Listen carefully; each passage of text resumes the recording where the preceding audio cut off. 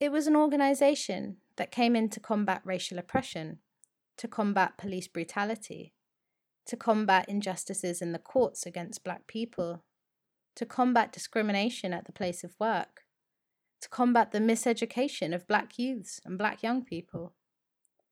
We also realised that we needed to live in the same world as white people, and that if we wanted to make some changes, we had to win the support of the progressive section of the white population. We published a newspaper which we'd sell on the streets. I used to do that myself. Every Saturday morning I had to go to Brixton Market, Croydon Market, Balham Market, wherever. We'd organise campaigns around specific incidents where there were racial injustices involving the police. We had educational classes for the youth section where we studied black history, politics, culture. And as a matter of fact, it was through my involvement with the British Black Panther movement I discovered black literature, a book called The Souls of Black Folk, and I really got inspired to write poetry. In this podcast, we'll be exploring the importance of community mobilisation in relation to making positive and impactful change to the way black and brown people are treated in society. We'll focus on some key community figures and movements as a celebration of their efforts and to inspire us all to find different ways to come together and work to make positive change in our environment. Many of the issues Black Britons have campaigned to change tell us a lot about the laws and rules in mainstream society, who they favour and who may not be equally supported and protected. As we learn more about the huge efforts of key figures and groups, we may feel shocked, frustrated, angry, or even confused at the injustices people have faced. That's okay. Those thoughts and feelings are exactly what brought people together in the first place. And when these feelings are used responsibly, they can make huge, huge changes. First, two terms that are key to this podcast. They might seem obvious, but they're important to understand. Community. A community can be a group, big or small, of people living in the same place or having a characteristic in common. An example of this could be your local area, where you live, including your neighbours and local businesses. Or you might be part of a community related to your interests, sports, music, comic books. Communities are important because they create a sense of belonging. They make us feel supported, and they can be a place to share. The Black community exists in different sizes in different parts of the UK and makes up 13% of the population, a total of around 992,000 people. It's important to remember that a community does not mean we all think, act, speak, or look the same. Communities are diverse, and it's by bringing the unique aspects of ourselves together and being equipped with empathy and shared experiences that we mobilise. Which brings us on to the second key term, mobilisation. Mobilisation is having organisational structure to achieve a goal. This is when a community or group come together to identify their resources, priorities and needs, and work towards solutions that promote better representation, accountability, and peaceful change. When we are mobilised as a group, we have the ability through strength in numbers to apply pressure to make changes. This pressure can be positive and constructive when we communicate with one another, have empathy, and work together towards mutual goals. With all this in mind, why do you think community and mobilisation is important to Black British history as well as the lives of Black people today? Let's look at some examples. Earlier we mentioned Linton Kwesi Johnson, who was a member of the British Black Panthers. Inspired by the US Black Panther Party, the British Black Panthers began thanks to Nigerian playwright Obi Egbuna in 1968. In Britain, people of Caribbean, African, or South Asian descent, who were mainly immigrants from former British colonies, were considered to be black. The tripling of Britain's black population from 300,000 to 1 million over 3 years between 1961 to 1964 led to increased racial and class tensions, especially within London's Afro-Caribbean community. These tensions led to more police repression and the creation of the British Black Panthers.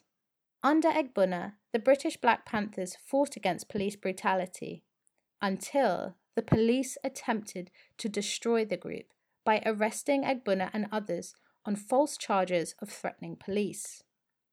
They were found guilty, and it was by 1970 that Trinidad-born Althea Jones became the new leader. During this time, the British Black Panthers focused on community organisation, targeting racial discrimination in jobs, housing, education, medical and legal services. The British Black Panthers included many extremely strong women who were key to the organisation. As well as Althea, there was Liz Obi, Beverly Bryan, Layla Hassan Howe, and Olive Morris, who you may have come across in one of our recent animations. Achievements of the group include the creation of a youth league, creation of a freedom newspaper, and organising a 10,000-strong protest against the 1971 immigration bill that aimed to reduce the amount of black people coming into the UK. Another group that the British Black Panthers supported were those known as the Mangrove Nine. The Mangrove was a Caribbean restaurant and meeting place for the black community in Notting Hill. It was a space that brought together activists, intellectuals, but often harassed and raided by the police on false drug charges. In response, a protest was organised on the 9th of August 1970, where 150 people marched to the local police station. Violence started by the police led to a series of protesters being arrested under the Race Relations Act and were accused of organising a riot. A group of 9 protesters were put on trial, lasting 55 days, and involved the Mangrove Nine challenging the unfair legal system put against them. Their courage and determination resulted in the most serious charges against them being dropped, and became the first trial that acknowledged racially motivated behaviour by the police. Let's consider some recent events that have widely affected the black community, young and old, and the ways in which people mobilised against unlawful actions by first looking at the Windrush scandal. The Windrush generation are Caribbean migrants and descendants of those who arrived in the UK between 1948 and 1971 aboard a ship called Empire Windrush. Commonwealth citizens were invited to the UK to help rebuild the country after World War II. Travel documents differed hugely to what we're used to today. These passengers had landing cards, more similar to a ticket than a passport, that allowed them entry. The 1971 Immigration Act gave all Commonwealth citizens already in the UK the right to remain indefinitely. However, the Home Office failed to keep record of those granted this right.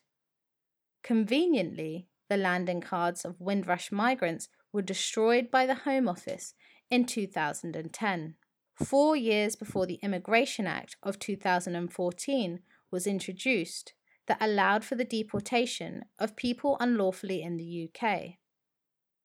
If these landing cards were not destroyed, they would have been valid evidence to prove people's right to remain in the UK. Without them, over 40 years after lawfully entering the country, those who came during Windrush were now considered illegal immigrants. Largely retirement-age citizens who have lived, made families, contributed to, and paid taxes in the UK for decades, many who have spent most of their lives in the UK, more so than in the Caribbean.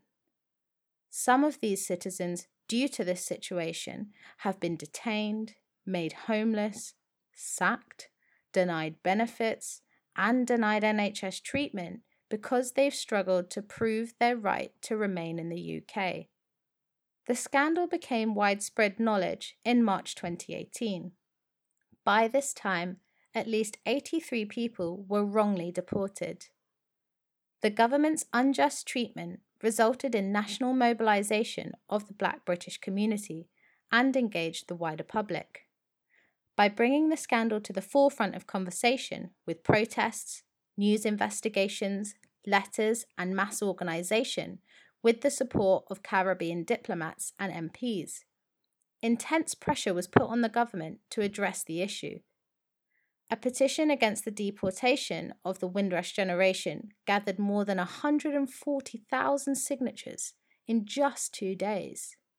The Labour MP David Lammy gave a speech in the House of Commons on 2 separate occasions calling for a national day of shame, which gathered huge media attention.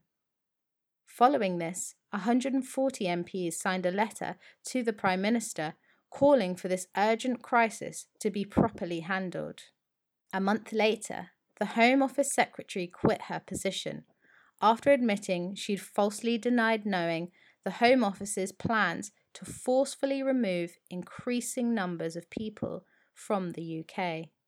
June 22nd has since become known as Windrush Day, where the Windrush generation and their descendants are celebrated for their efforts within British society. But community mobilisation continues.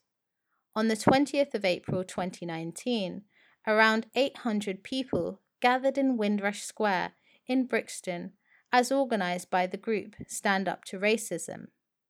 A Windrush compensation scheme has also been set up to help victims of the scandal cover losses they've suffered due to the situation.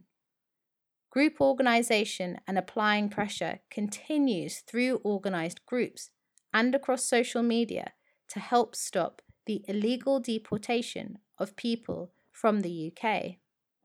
There are many ways that groups mobilise and apply pressure to unresolved issues. After the New Cross fire, also known as the New Cross Massacre in 1981, in which members of the racist group the National Front killed 13 young black people at a birthday party, the black community protested the police's lack of investigation. This community mobilisation resulted in the charge being changed from an arson attack to acknowledging the racist intention. Since the tragedy at Grenfell in 2017, members of the community undertake a silent walk on the 14th of every month in solidarity with the victims and to show the fight for justice continues. During the youth climate strike, school children took time off school and created banners and posters to demand more care for the environment.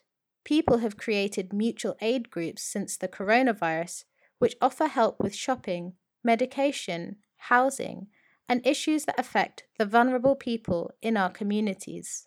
Benjamin Zephaniah, Linton Kwesi Johnson, Una Marson, Emma Dabiri, and other poets and writers use their talents to mobilise and give voice to the black community.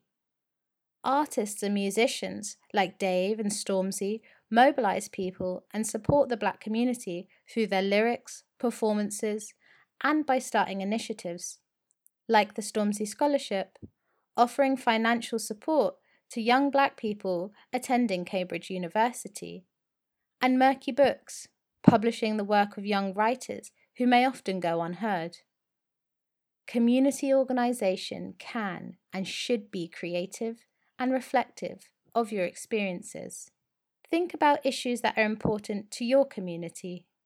How do these issues make you feel?